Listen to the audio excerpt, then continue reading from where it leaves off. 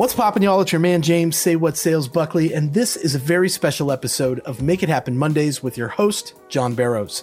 Big thanks to our partners, SalesLoft, Gong, Proposify, Vidyard, and Rise. You guys rock our world. Today, we welcome David Cancel, CEO and founder of Drift, and David has spent a lifetime as an avid learner and found a way to understand not just sales, but human decision-making and why things work. John and David are going to go deep into the ebbs and flows of being in sales today, the short term versus the long term, and the cyclical world that we all live, buy, and sell in. Join us today at ondemand.jbarrows.com to gain access to world-class sales training. Also, be sure and check out Morgan J. Ingram's One Up Formula, a podcast that's aimed at people who are looking to level up their life both personally and professionally. Find it now at morganjingram.com. Let's pass it to David and John to talk about the future of our industry.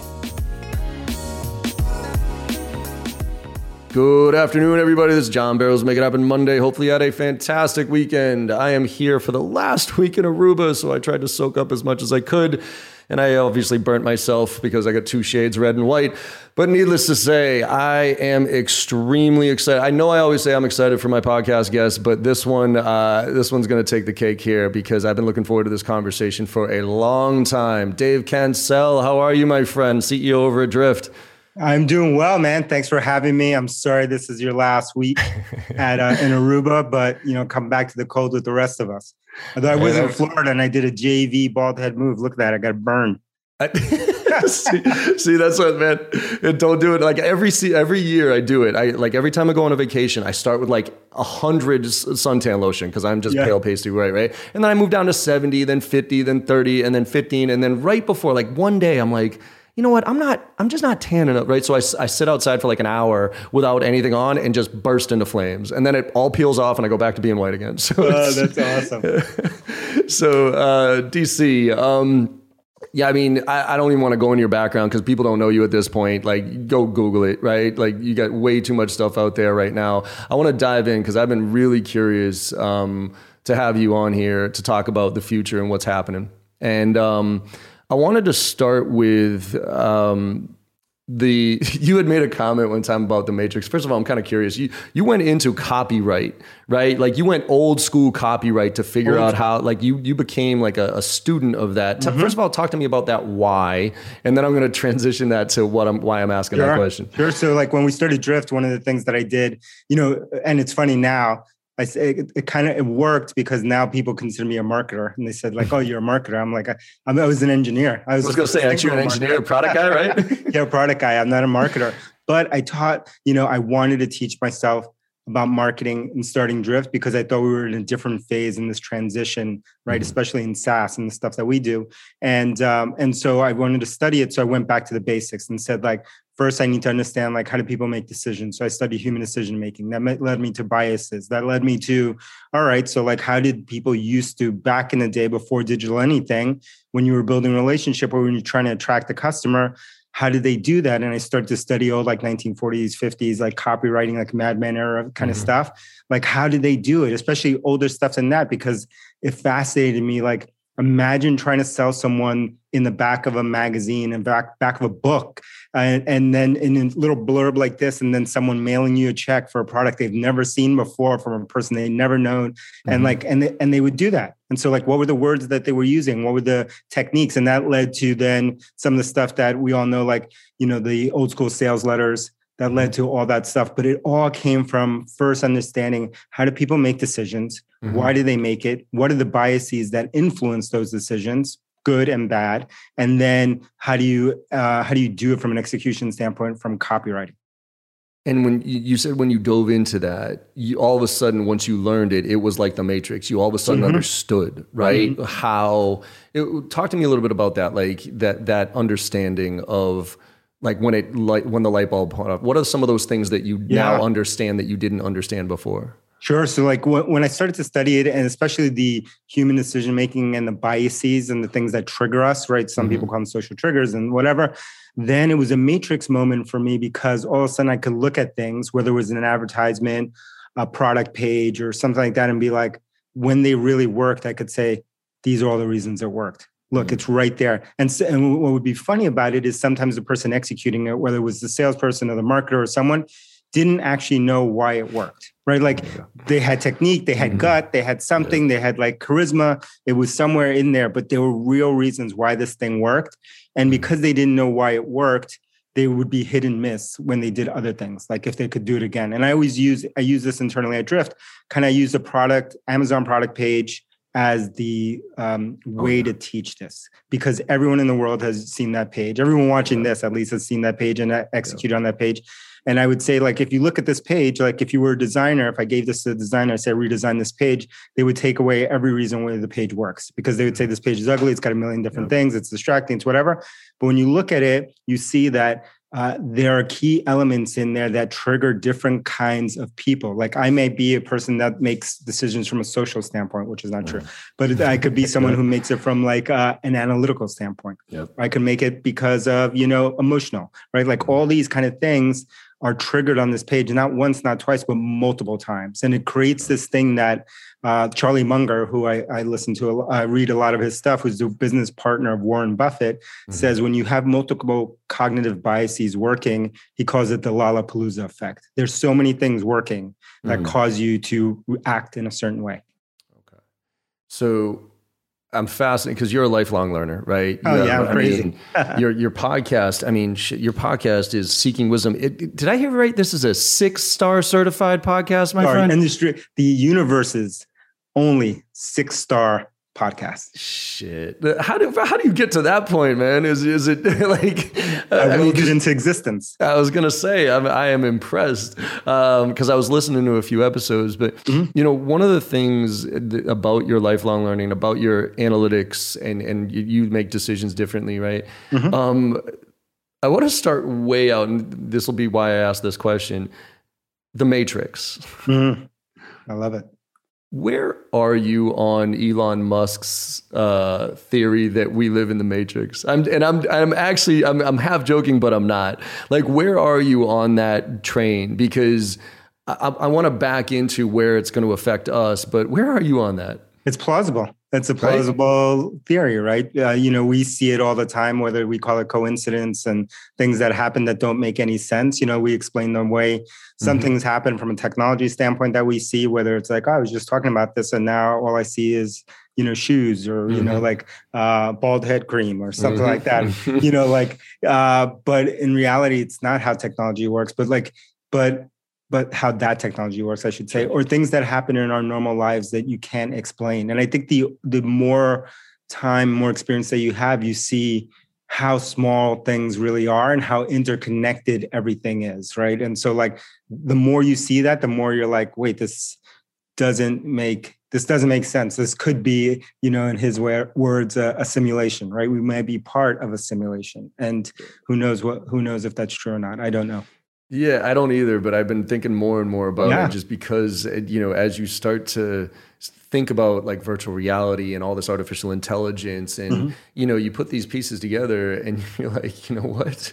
Like, there is a real possibility that we're living in a simulation. And whether this virus, right? Somebody just dropped a virus in and said, hey, let's see what happens here. Right? Totally. And it's actually connected to where you started with asking me about, how I got into copywriting and stuff like that. The more that you go into like human decision making and then cognitive biases and incentives and all this kind of stuff, the more that you see like, whoa, are we just all players in some kind of game, which, goes into this, because like there is a clear way that this stuff is working. And most of us don't know, or even if we do know, it's hard to control ourselves when you're presented with certain, biases that trigger you. Yeah, we think we have free will, right? But I saw this one study one time that I thought was fascinating. They took 3 people from a marketing standpoint. They took 3 people and they drove them around New York City, right? Just drove them around New York City. And then they came back and they asked them to like do a commercial for this dog's, funeral parlor, right? That type of thing. And literally, they all came up with something extremely similar, even though they were all 3 different people. And when they showed it, they actually then brought out a picture of what they all thought that they like. So the test group said, hey, here's what we think you were going to draw. Yeah. And it was literally on point. And all these people had different, but they had seen all these different things. And it was so creepy how how similar all of their drawings were for this promotion thing that was guaranteed that they already knew they were going to draw, basically. It's amazing because that is what happens. It's why I talk so much about, you are the average of 5 people that you're around. And it's like, one of the flaws that we have and in our decision making is that we always think that we can pick out the good stuff and ignore the bad stuff. It's not true. It's exactly in that example that you gave us, which is like we absorb everything subconsciously, even if we think, no, I'm not listening to that. I wasn't looking at it. Right. I was focused on this thing. You are observing and absorbing your environment. And so like, because of that, you have to be really careful who you put yourself around, what you listen to, and because all of that affects your perspective. Which is, it's going to take me a little off track from where I wanted to go with this, but it's kind of where my theory of, or what I'm talking to sales reps about these days is that we actually need to become more like marketers because it's an impression game these days. Yes. It's no longer let me direct call you and sell you this thing. It's I tweet, I retweet, I comment, I send an email, I leave a voicemail, I send you something in the mail, whatever it is. And all these little things, all these little impressions build up to a level of familiarity. So when I am ready to make that decision, you're the one that I reach out to. Do you see that evolution of where sales needs to go to? You have described 100% to the T our initial, and it still is, but it was really our initial approach to marketing and sales at Drift, 100%. And that was the playbook. And I called that playbook Inception, right? I called that was the Inception playbook, right? Yep, it was like, by the time you have an ask, by the time you reach out, you've incepted them in so many different ways, and this is easy through social and through, creating content the way that you do, like that, you walk in as the expert, you walk in as someone that's there to help them versus you trying to sell them. And it's like, you have to invert that whole model. It's like, I would always ask like, and I still do, like a sales rep, like, like if you have a prospect, you have a company, you have a target list of people, companies that you want to go after, even if you don't know anyone and they haven't contacted you, you should share that. And we should start building a relationship with those people. And I would go out and connect with a lot of those people and start talking to them and just like with no agenda, right? Yeah. So by the time that person comes in, it's already warm. But what they would do naturally, which is the wrong way of doing it, is like they would get them all the way through the qualification stage, then say, hey, can you meet someone there? And it's like, it's too late already. They're already like too late. Like we could have incepted them before, warmed the whole thing up, made it easier for you if we actually spend time before building the relationship. So how do you balance that with short term? Let's talk, the sales side of the house. Cause you got VC. I heard you talking like, once you have money, you get a ton of it. If you don't have money, nobody gives it to you. Right. So you've had that pressure of go, hyper growth, go. So how do you, from a sales standpoint, because that's my fear. I think we are in such a short term, VCs pushing for every dollar as fast as they can get it. We're such a short term society right now that I think reps inherently know, like, let's just talk basics like brand building, my personal brand and all those other things. Like reps get it. Like, okay, that's great, but I still have to hit my numbers. So how do you balance that? Because what you just described there is a long-term play. Right. And it takes a while to kind of get that engine going. But once that engine goes, it's starting to really produce a lot of results. But on that upstick, especially for a younger kid, how do you balance the need for short-term results with the right way of making impressions and planting the seeds? Yeah. I start by, and I feel that, right? I totally feel that. But I think, you get what you put out. Right. So like that is, we're talking about, Elon Musk and simulations and all this kind of stuff already. It's like, but part of that to me is that you put out, Newton's law is like, for every action, there's an equal and opposite reaction. So whatever you put out there, you're going to get back somehow, either good or bad. Right. So you got to put out energy out there. And some people call this like manifesting or whatever, but like you have to actually go out and help. The more that you help, the more that you build relationships, the more you plant seeds for later, right? So like, if you think about this from a farming standpoint, it's all about seed. It's not about need. It's not like I need, I didn't put any time in, I didn't plant any seeds, but like I need a whole farm of blueberries. Did you plant any blueberries? No. So why do you deserve blueberries? You have to start planting them. And what a farmer does is put things into rotation. They may plant some stuff now. They may have some stuff they need to cultivate right now and actually get to market and sell, but they're always planting. They're always staggering stuff. And you have to think about this like a layered cake and not think about it like I put 100% of my energy into what I need to do today, which is to close the sale. And I put 0 into building relationships. You always have to be trying to like at least balance that out a little bit. You will always be out of balance. So don't ever expect perfect balance, but you have to ebb and flow, which is the natural pattern of the universe. You have to ebb and flow. You have to like, sometimes I'm going to put all in on building relationships. That's going to pay off long-term. Today, it's only about short-term stuff. So you got to stagger yourself. And so people want a simple formula. And the only formula I know is like you ebb and flow and you're equal, yin and yang. And so you got to like spend time actually planting as well. Those are cultivate. And as you know, because you've been in this for some time, just like me, you will see all of these people again. Yeah. This industry and this thing that we do is so small, you'll see them all again. You'll see them at the opposite end of the table. You'll see them 10 years from now, 5 years from now, next week. You might not see them, but you know someone that works with them. Like it is so small. And I always tell people early in their career not to really think about that, like, and how you leave an impression. You will see them. I guarantee you, just wait long enough. You will see those people again.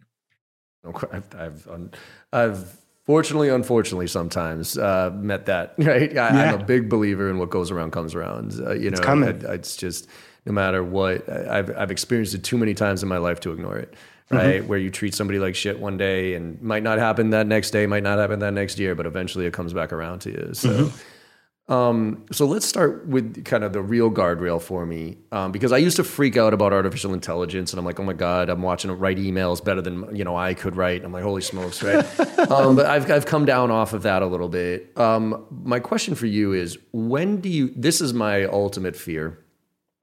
When do bots start buying from bots? Not in our lifetimes. You don't think so? No, I don't think so. I think you don't think there's enough artificial intelligence right now for an artificial intelligence to scrape a company's entire infrastructure, find out where the gaps are and where the things are, and then put out an RFP to the top 10 who are on G2 Crowd, take those RFP and make the decision. You don't think the technology is there right now? I think the technology is there. I think it's been there to do that. But I think we have a thing called humans, and humans have selfish incentives, and humans have their own incentives. And so and because of that, organizations, as we know, especially the bigger that they get or the older that they get, become more set in their ways, more harder to change. And so I think theoretically, it's almost like, when people ask me, in starting a company, aren't you afraid of XYZ mega company doing this and ABC company doing that, and they could just copy this and do this thing? And it's like, yeah, for sure. Theoretically, they could do it. Technically, they could do it. But you know what? They have a set of incentives inside that means they will have to kill what the golden goose that they have today in order to do that. And almost no company in the world can do that. And the few that have done it, like Netflix, when they moved from DVD to streaming, they're legendary. That doesn't happen. And so is the technology there? Yeah, but are companies willing to make massive changes like that? No. It's going to take some big shift in the world outside of the companies to make it happen. One of the things that we've been talking about as an industry for 12 years, 15 years, as long as I can remember, is the need for companies to become fully digitally transformed, right? Digital transformation we talked about for 15 years. You know what? It never really happened in the enterprise fully until the pandemic caused it to happen in March of 2019, right? That's 2020, sorry, 2020. That's when it happened. It took this external thing that forced all these enterprises in the world to finally be they have to sell 100% digitally that day, right? And for 15 years, they had been moving and doing things and slowly and whatever. So I think it's going to take some big external event to happen for something like that to come along, at least in our lifetimes. Yeah, it's almost like now there's, BC is now before COVID, right? Sales and everything else is before COVID. I haven't heard that. Right? It's to me, because I really do think that I've heard you say this, it's accelerated things by 10 years, right? Things that were taking, time to transition all of a sudden overnight kids woke up and realized I can't now meet with somebody. I can't now go out to dinner with somebody. You know what I mean? I have to actually figure out this world. And a lot of people are struggling, but a lot of people have thrived because of it. Yeah. And I, it's all of us. It's including me who, we're a new company. And, I thought to myself, there's no way in the world that I'm going to be able to hire a C-level person without meeting that person, without that person being physically present. We did that multiple times last year. I didn't think that was possible. Right. COVID and the pandemic forced me to do that, and now totally transformed my thinking. The same way every enterprise company I talk to would say, I'm never going to sell $1 million deal, a $500,000 deal, $20 million deal, or whatever $1 million deal without getting on a plane, without meeting people, without having a buying committee, with blah, blah, blah, blah. Yeah. You know what? 100% of those companies across the world are doing that today. 100%. Overnight, they had to do it. And so it is possible, but we had these misconceptions, these ceilings. I have them too. We all have them. I mean, I had the same. I was fighting the same ceiling with training, right? Because everybody wanted the on-site, in-person, full day, and I kept saying, like, there's a remote version here that's more efficient. No. We really want that, and all of a sudden, overnight, thankfully, we had already been structured to do it.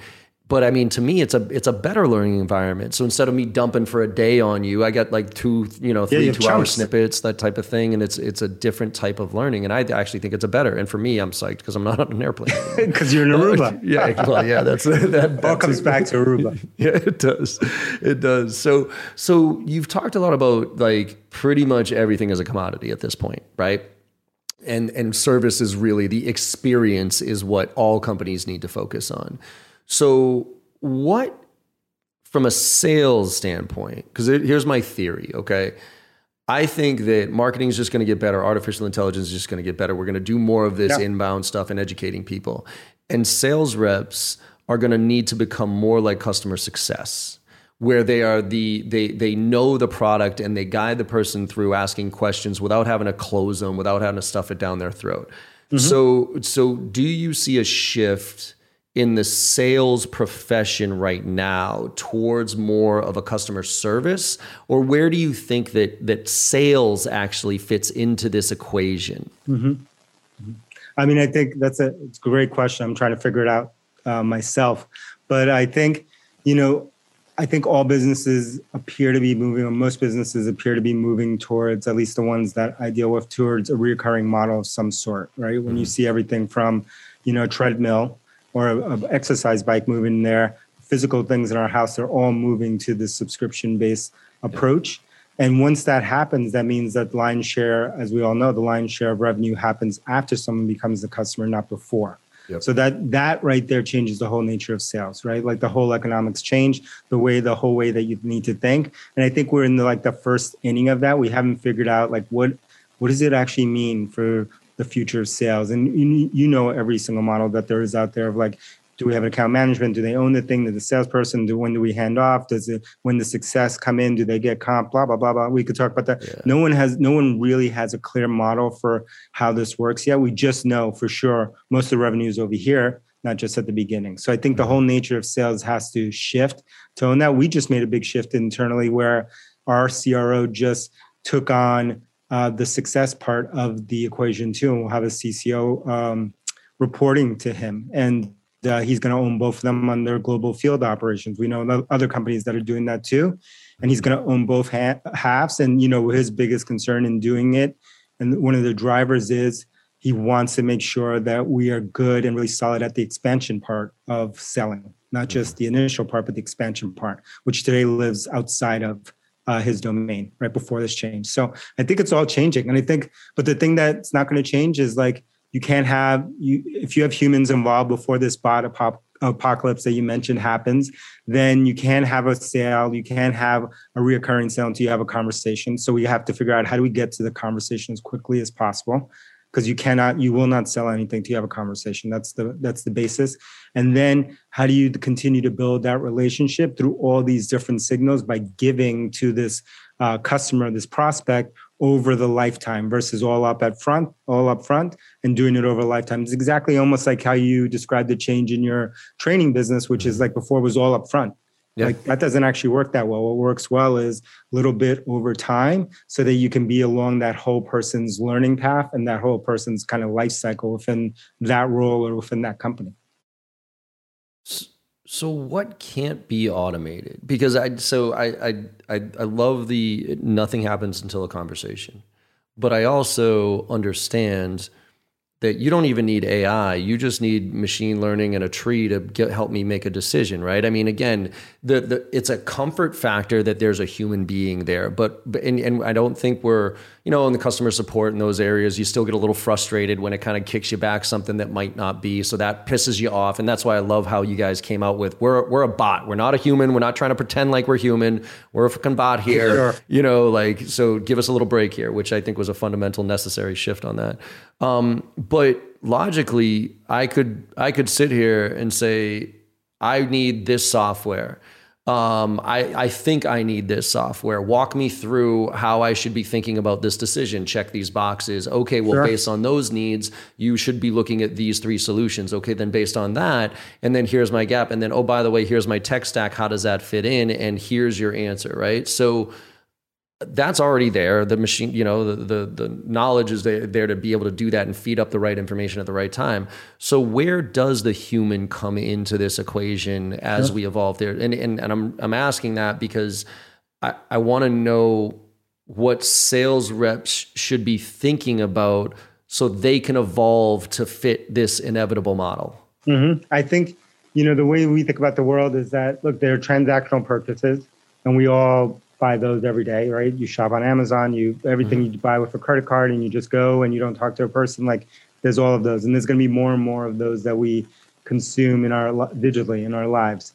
And then there's this whole other category, which is where we actually focus, which are highly considered goods, right? Highly considered purchases. Mm-hmm. And in those, I believe there's always going to be, no matter how many FAQs and auto suggestions and walk you down kind of a filter mechanism, and even an external one, like a rating site, like a G2 Crowd or one of those kind of things. Like there will always be questions because there are humans on the other end, and there's usually multiple humans if the check size is big enough, right? Mm-hmm. The dollar size is big enough, and they have a lot of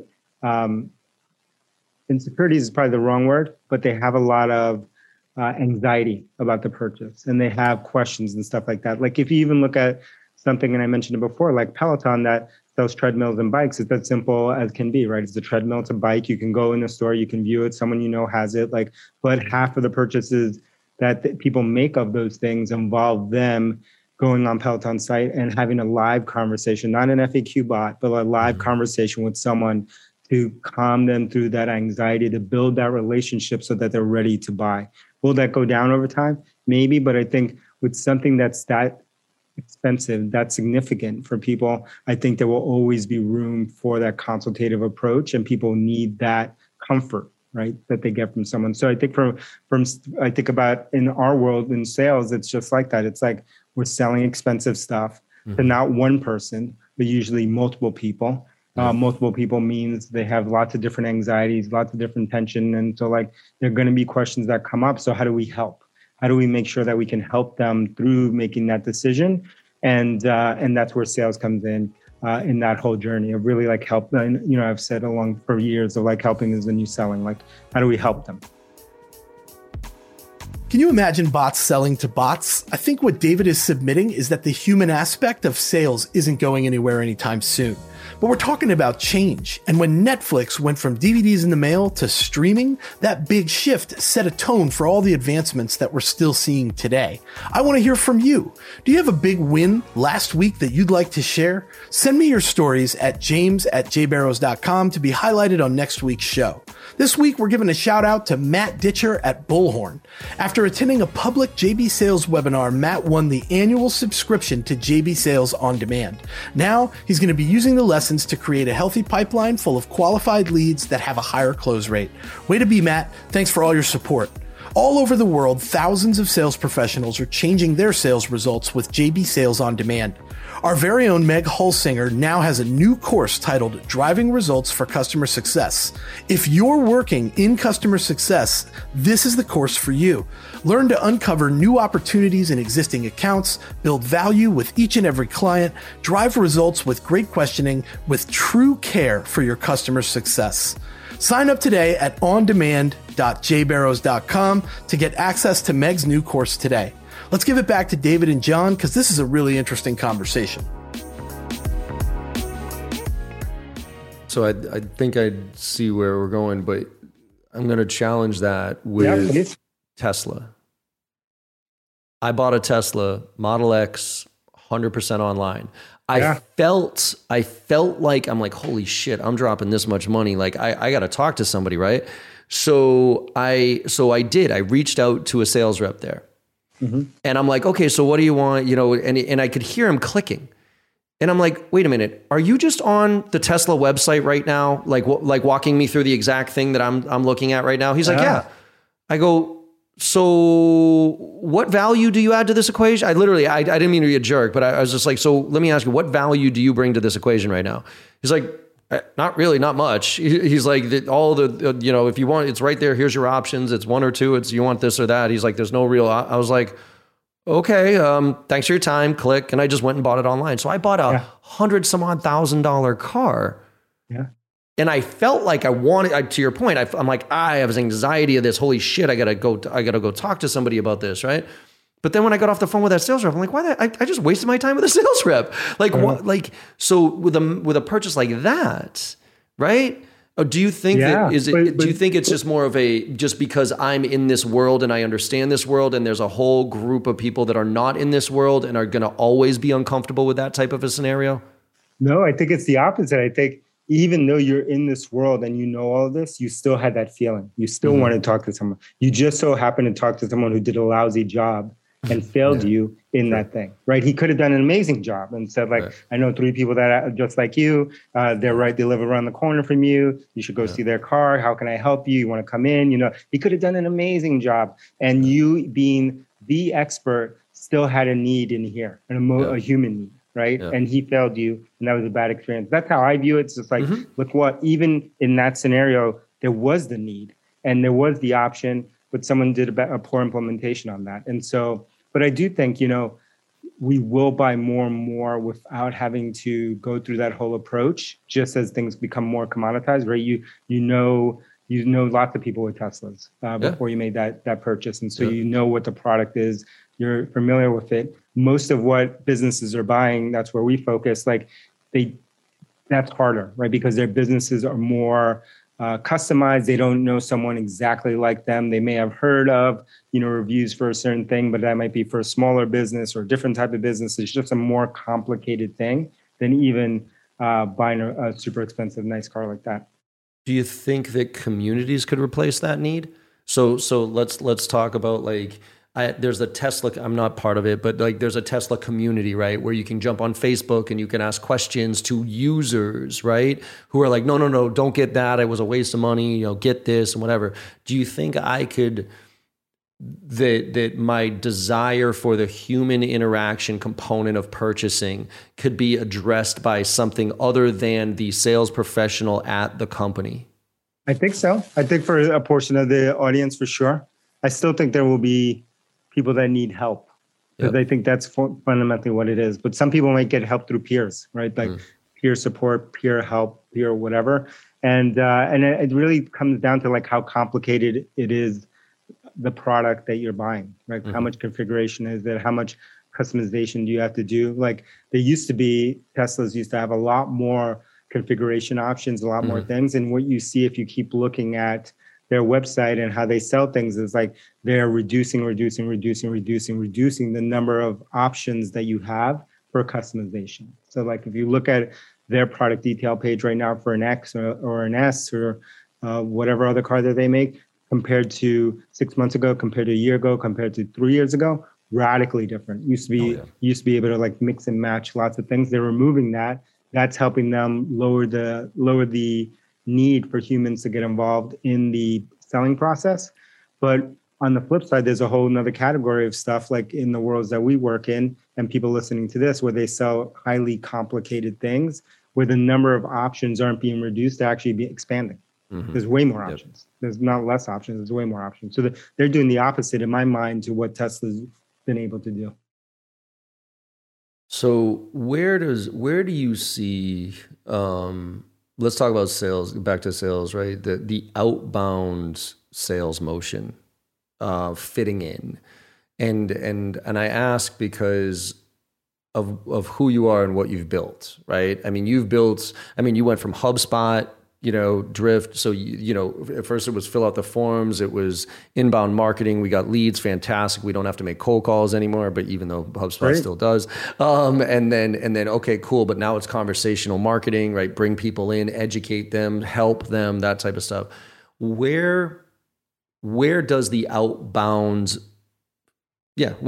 sales rep fit into this equation? What do they think? They still where do they fit, right? Do they fit under marketing, right? And is it an extension of marketing, or is this still a sales role? Because my theory is that sales reps, SDRs, BDRs are going to shift drastically under marketing and operations because of all the automation and all the tools and all this other stuff, like the Cadence tools and all that other stuff. And it's going to be about like reading your digital footprint and then using the content that my company provides to put the pieces together and then, engage with you the way you want to engage with, right? Yeah. But to me, that's more of a marketing function, right? And you had said one of your predictions going into 2021 is that CMOs are going to be more and more tied to revenue, like direct tied to revenue. So with that, does the outbound sales motion still fall under sales, and is it still the entree level into, or do you think it's going to morph under marketing and kind of be part of that engine? I think in the perfect model, I think it will move towards marketing, because then the way we think about marketing is not just the activities today, but we think about that as the learn phase of the relationship. That's the learning, right? And in my way of thinking now, the learning phase is not just, the prospect stage, which outbound would fall under, but it's also the customer stage, right? How does the customer learn? It's also the employee stage. How does the employee learn, right? Like, I think internal marketing is like one of the biggest things that will emerge. It's like, especially now in a digital kind of remote world, like, how do you mobilize the people on your team? How do you make them even aware? You get to scale. Like, some of us might be in a small company or smaller companies, but you have 1,000, 10,000, 15. How do you mobilize 15,000 people? Like on any of the product changes, any of the things that you're doing, or even any of the internal policies that are changing, you have to get really good at internal marketing. So I think that's going to be a big place. But so learn is like the marketing function, and sales to me is the buy function. So it's like, how do we learn? How do we buy? How do we support? Right? Like those are like the areas of the business. And I think different parts in again, if we had a clean slate, like it's going to be hard for some businesses, but like if we had a clean slate, we'd move everything that's learn related under this thing called marketing, everything under buying, under selling, under the sales organization, everything under supporting into this kind of services organization. So with that, do you see a difference? So I try not to engage with trolls, right? But there's this one. Right. Yeah, me too. Every once in a while, I'm like, and then every time I do, I regret it immediately. But there's a couple, and I think your perspective is going to be valuable on this for me personally, because I have a marketing background, right? Yeah. You're a product guy with marketing and sales understanding, right? Do you see a difference? Like cold call, unwanted interruption, right? For me, like I'm the sales guy, right? I'm cold calling you, I'm cold emailing you. You didn't ask for that, right? Yeah. So I am kind of intruding on you. Now the marketer says that's horrible, right? And I look at it and I say, what is the difference between that and me opening up my phone and scrolling through and having an ad pop up that I didn't want, or driving down the highway and seeing a billboard that I didn't ask to be there? That's interrupting my view. That's interrupting I didn't ask for this. So do you see a difference in the outbound, I'm going after you, DC, because I'm cold calling you or I'm emailing you, versus I'm going to follow your digital footprint and I'm going to serve you up stuff that you didn't ask for? Like, is there a fundamental difference in that, or are we all talking the same language? They're the same. I think they're all the same. I think from the buyer's standpoint, the only difference would be, and it can happen both on the marketing side and sales side, is like, how personal of a channel. Like, do I feel like offended because it's so sacred my cell phone channel maybe, that you're in right, there, right? right. It's just like, how did you get my unlisted number? That would be an example. Like that's personal. But like a marketer could do that too by, like a robo marketing campaign. So I don't think it's marketing or sales. It's just like it's both the same thing. It's unwanted stuff. There's ways to make it work. There's ways to make them. We all know there's great examples of outbound marketing and outbound selling, but but it's rare, right? And the more personal the channel, the more offended the buyer is going to be in that scenario. Thank you, because that was my whole, because with my marketing background, and look, I love marketing, I love sales, I lean more on sales, but I don't see. That's why I say, like, I think sales reps. It would be great if sales reps had insight into marketing and thought more like marketers in this world. Sure. Because it's the same shit. Whether I cold call you, I tweet you, I put an ad in front of your face, it's the impression world that we go back to. That is, I am just trying to make a positive impression. Now, a lot of those are negative impressions, unfortunately, because they're just spammy. They're not personalized in any way. But I see this happening quite a bit, and that's really where I think I wanted to ask you, like, what do you think sales reps? I train techniques and all this other stuff, which is great, but it's more like, I feel like it's more of a stopgap solution. I'm giving these kids some tools, some techniques to elevate the profession, hopefully do it the right way, at least in my opinion. But if you're a sales rep out there, what should you start paying attention to and educating yourself on right now? I would say it's exactly the same thing that I think marketers should, but they don't. And I think because they don't, both end up doing things that misuse kind of the channels, right? That cause some of the output that you mentioned, which is like, look, at the basis, and this is what I think they should study, everyone should study what we talked about. How do you make decisions as a human? How do you influence those decisions? What are the traps that we all fall into, good and bad in those things? And those are easy to read about: human decision-making, social psychology, cognitive biases, stuff like that. I talk about all that stuff all the time, because you have to understand, not even to control and manage yourself, how the hell am I making decisions? Like, why do I keep making these decisions? Why do I make decisions that are good for me? Why do I make decisions that are bad for me? What influences me, right? And so and that's the book to start with is called Influence. I love that. That's my favorite. It's literally my favorite book. It's mind-blowing. Yeah, yes, exactly. So that's the book. You should only read one book. You only have to read one book. That's it. But you really have to understand that part. And the problem that I see with marketers, and often I would go speak in front of marketers, and I would say, how many of you have read that book? And I would lift up this book, Influence.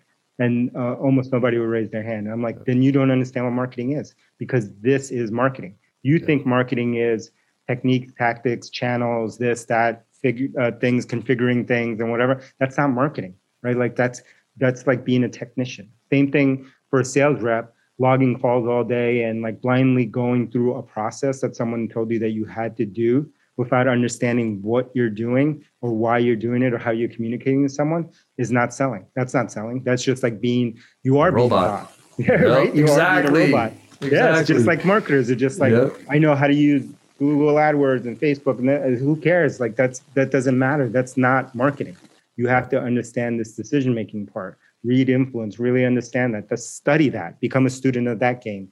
Then you can see all these tools and tech things, these are ways that you can communicate. These are communication paths that you can use, and some are better and some are worse, but it doesn't really matter. Tomorrow there'll be a whole new set of communication ways to communicate with people that we can't even imagine today. But what will never change is, how do we make decisions? Why do we make the decisions that we do? That part will never change, no matter how much technologies or bots are here. Yeah, and I think that the psychology, that's why I don't read sales books, because I'm just whatever, that technique, that tip's going to come around, whenever, it'll work, it might not work. But the psychology of why people do things, like neurolinguistic programming and, those type of things, I am fascinated by that type of stuff. So that's what I would study if I was a young rep. That is going to be a young rep, a young marketer, an old rep, an old marketer. Study that. That will never go away. That will be timeless. No matter what you do in life, that will serve you. Learning tricks and tips and copying templates and like whatever, like that might give you a little edge today, but that's not going to last. Those are empty calories. Yeah, I mean, I walk through. I don't know if you've heard me say this, but if people listen to my podcast, they'll hear it. You know, I call it the give a shit factor, right? Like Morgan, he came to me and it's like when he came on board, right?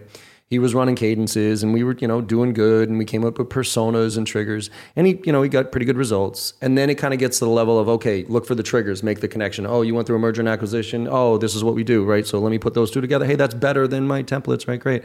But he plateaued. And he came to me and he goes, John, I don't understand. Like, I feel like I'm doing all the right stuff, but my results just aren't there. And I said, Morgan, it's not going to change until something does. And he goes, what? I go, until you start giving a shit. Yeah. And he goes, what? I go, look, I know you give a shit about your job. I know you give a shit, but until you start actually genuinely caring about the person that's on the other end of that number or the other end of that email, and really truly try to put yourself in their position and understand what they're going through, and understand, put real empathy, not just I hope you and your family are doing well, but like truly think about what that person goes through. It's not going to change. And then all of a sudden it was almost like the Matrix hit, and it was like, there it is. All right, now you can make that connection, right? Mm-hmm. That's another way of saying the same thing, right? You have to understand the person at the other end. You have to understand why they would give a shit, what would influence them, how they would make a decision. Understand that, and then you can keep growing along with them, right? Because you understand the why. You understand why this matters to this person. But most people that are in sales or in marketing don't understand the why. They haven't stopped for 5 minutes to understand it. They just go, just do a bunch of activity and hope the activity works out on the other end. And I don't want to put it all on those people, because I think there's also that's what they've been trained. That's what they've been told. Well, that's what I was going to say, that they've been told to do that from the top down. And I go back up to the VCs, down to the management, down 100%. To the, beating them over the head, saying make 50 dials, send out 1,000 cadences. Like, okay, you know what I mean? And they don't even have a chance to think, for crying out loud. And I beg leadership out there. Yeah, one thing I would always talk about in marketing is like, which is the same in sales, is like, look, by the time someone's defined the 50 sequences and the blah, blah, blah, blah, blah, like that doesn't work anymore, because all that arbitrage has gone away. Because like it did work at some point, I'm sure. But by now, by the time you've codified it and you trained 100 people on it, it's changed. It's more, right? It doesn't work anymore, because you know what? Thousands of people on the other end have already heard it. It's done. It's the same thing with marketing. It's like marketing. When we started Drift, all I would focus on is like, how do we focus on channels that are either too small for marketers to care about or too hard for marketers to measure? And the reason we would do that is because those are the only channels that have arbitrage on. If it's perfectly measurable, perfectly scalable, like all the arbitrage is gone, all the opportunity is gone, because everyone has moved and is doing exactly the same thing. And you can't stand out anymore. Blue ocean, right? So I'm gonna finish up with one. It's very selfish on my part. Do you think? So you talk a lot about empowering the buyers, right? Yeah. So you've talked a lot about how we've taught a lot of people how to sell to people, but now you flipped it over its head and it's like, no, we're helping people buy, right? Yeah. Do you think there's an intersection here of helping sellers sell and helping buyers buy? And the reason I ask this question is because for us, I've always believed that I'm a little ahead of where I thought we were going to be, but in this whole concept of just in time, right? Yeah. Just in time learning, instead of some idiot like me sitting in for an hour or two, even sitting for an hour on a video like this, and then having you try to remember it for 5 days later when you're about to have that call with that client. I've always felt like that I'm going to be sitting in a CRM or whatever it is, and I know you think those are dying too, and I agree with you, but like I'm about to make a call to DC, right? And all of a sudden, all your information comes up in front of me, and a little, bubble pops up and says, hey, John, before you call DC, make sure you do X, Y, Z, right? And then in line, I'm actually, and it's like, hey, make sure you ask him this question, that type of stuff. Do you think that is coming? Is coming, you said? Yes. 100%. The only reason we exist as a company, Drift, is to do that. Because I don't think you can change the buying part and make it better for the buyer until you change the selling part. Because of exactly what we're talking about. Because whether it's a seller or marketer, it doesn't actually matter. Because until you can help these people on the other side, inside the building, until you help them, they're going to be forced to misuse tools today. And no matter what you give them, they're going to provide a crappy experience for the buyer. It doesn't matter if it's conversations versus emails versus whatever calls. They're going to provide it. Why? Because they don't have the right tools. They don't have those bubbles. They don't have the context. They don't have any of that. But is it tips and techniques, or is it? No. Is it okay? I think it's context. It's context. And that's what I'm kind of getting at, right? Like, is it John? Where are they? Like, when was the last time we talked to them? This is, I think, what this person needs. All of those things. It's to me, it's reproducing the best. And I always go back to this model. What's the best? If you were to think the best, amazing in-person buying experience possible, like as a first-time buyer, as a returning buyer, it would be like our idea of like the neighborhood, restaurant that you go to, and they're like, "Hey, John's back. This is his favorite table. You know what? Cheers. We've been out of stock of blah blah blah. Your favorite dish, but the chef's going to make it for you today." That's the amazing experience. Why? Not because of the restaurant, not because of even what you're eating there, which matters. The quality matters, but because they remembered you. There was a relationship there, right? And they showed you that they cared about the relationship. And the more that we can get smarter, and we can provide tools for sales to be able to have those real relationships, they're real with people without the tools getting in the way, which is what happens today, and the techniques getting in the way and the tips and tricks getting in the way, the better that the experience for the buyer is going to be, the more that they're going to buy and the faster that they're going to buy. Yeah, and that's where I'm stuck. Right. It's because it's like, let's break it down to like basic scripts, right? Like scripts are good to get somebody started, and then they need to make them, their own. Right. And so like, it's the same thing with tips. It's like, I give tips, but it's like you get to that consciously incompetent, the unconsciously competent section. Right. But the tips were like what question to ask and those type of things. Right. Or how to guide somebody through a conversation. Right.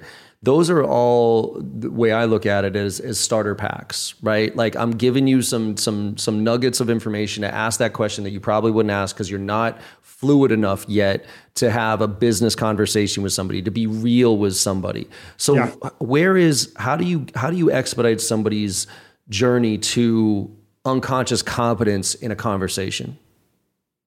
We're trying to figure this out at Drift. Like how do we, when someone's having a conversation in one of our tools, that's where we focus on, but it can be in anything. Like how do you provide the right context for them without it just being more fields to look at, more data to look at? And for us, it's really trying to understand language and past conversations and events that have happened, and really trying to bubble up, just the right context, the right 1, 2, 3 kind of sets of insights or facts or something like that to let you pick up where you left off in the conversation. I don't think we've cracked it yet. We're in the beginning part of that journey, but like that's what we're trying to figure out. Like, how do you reduce it down?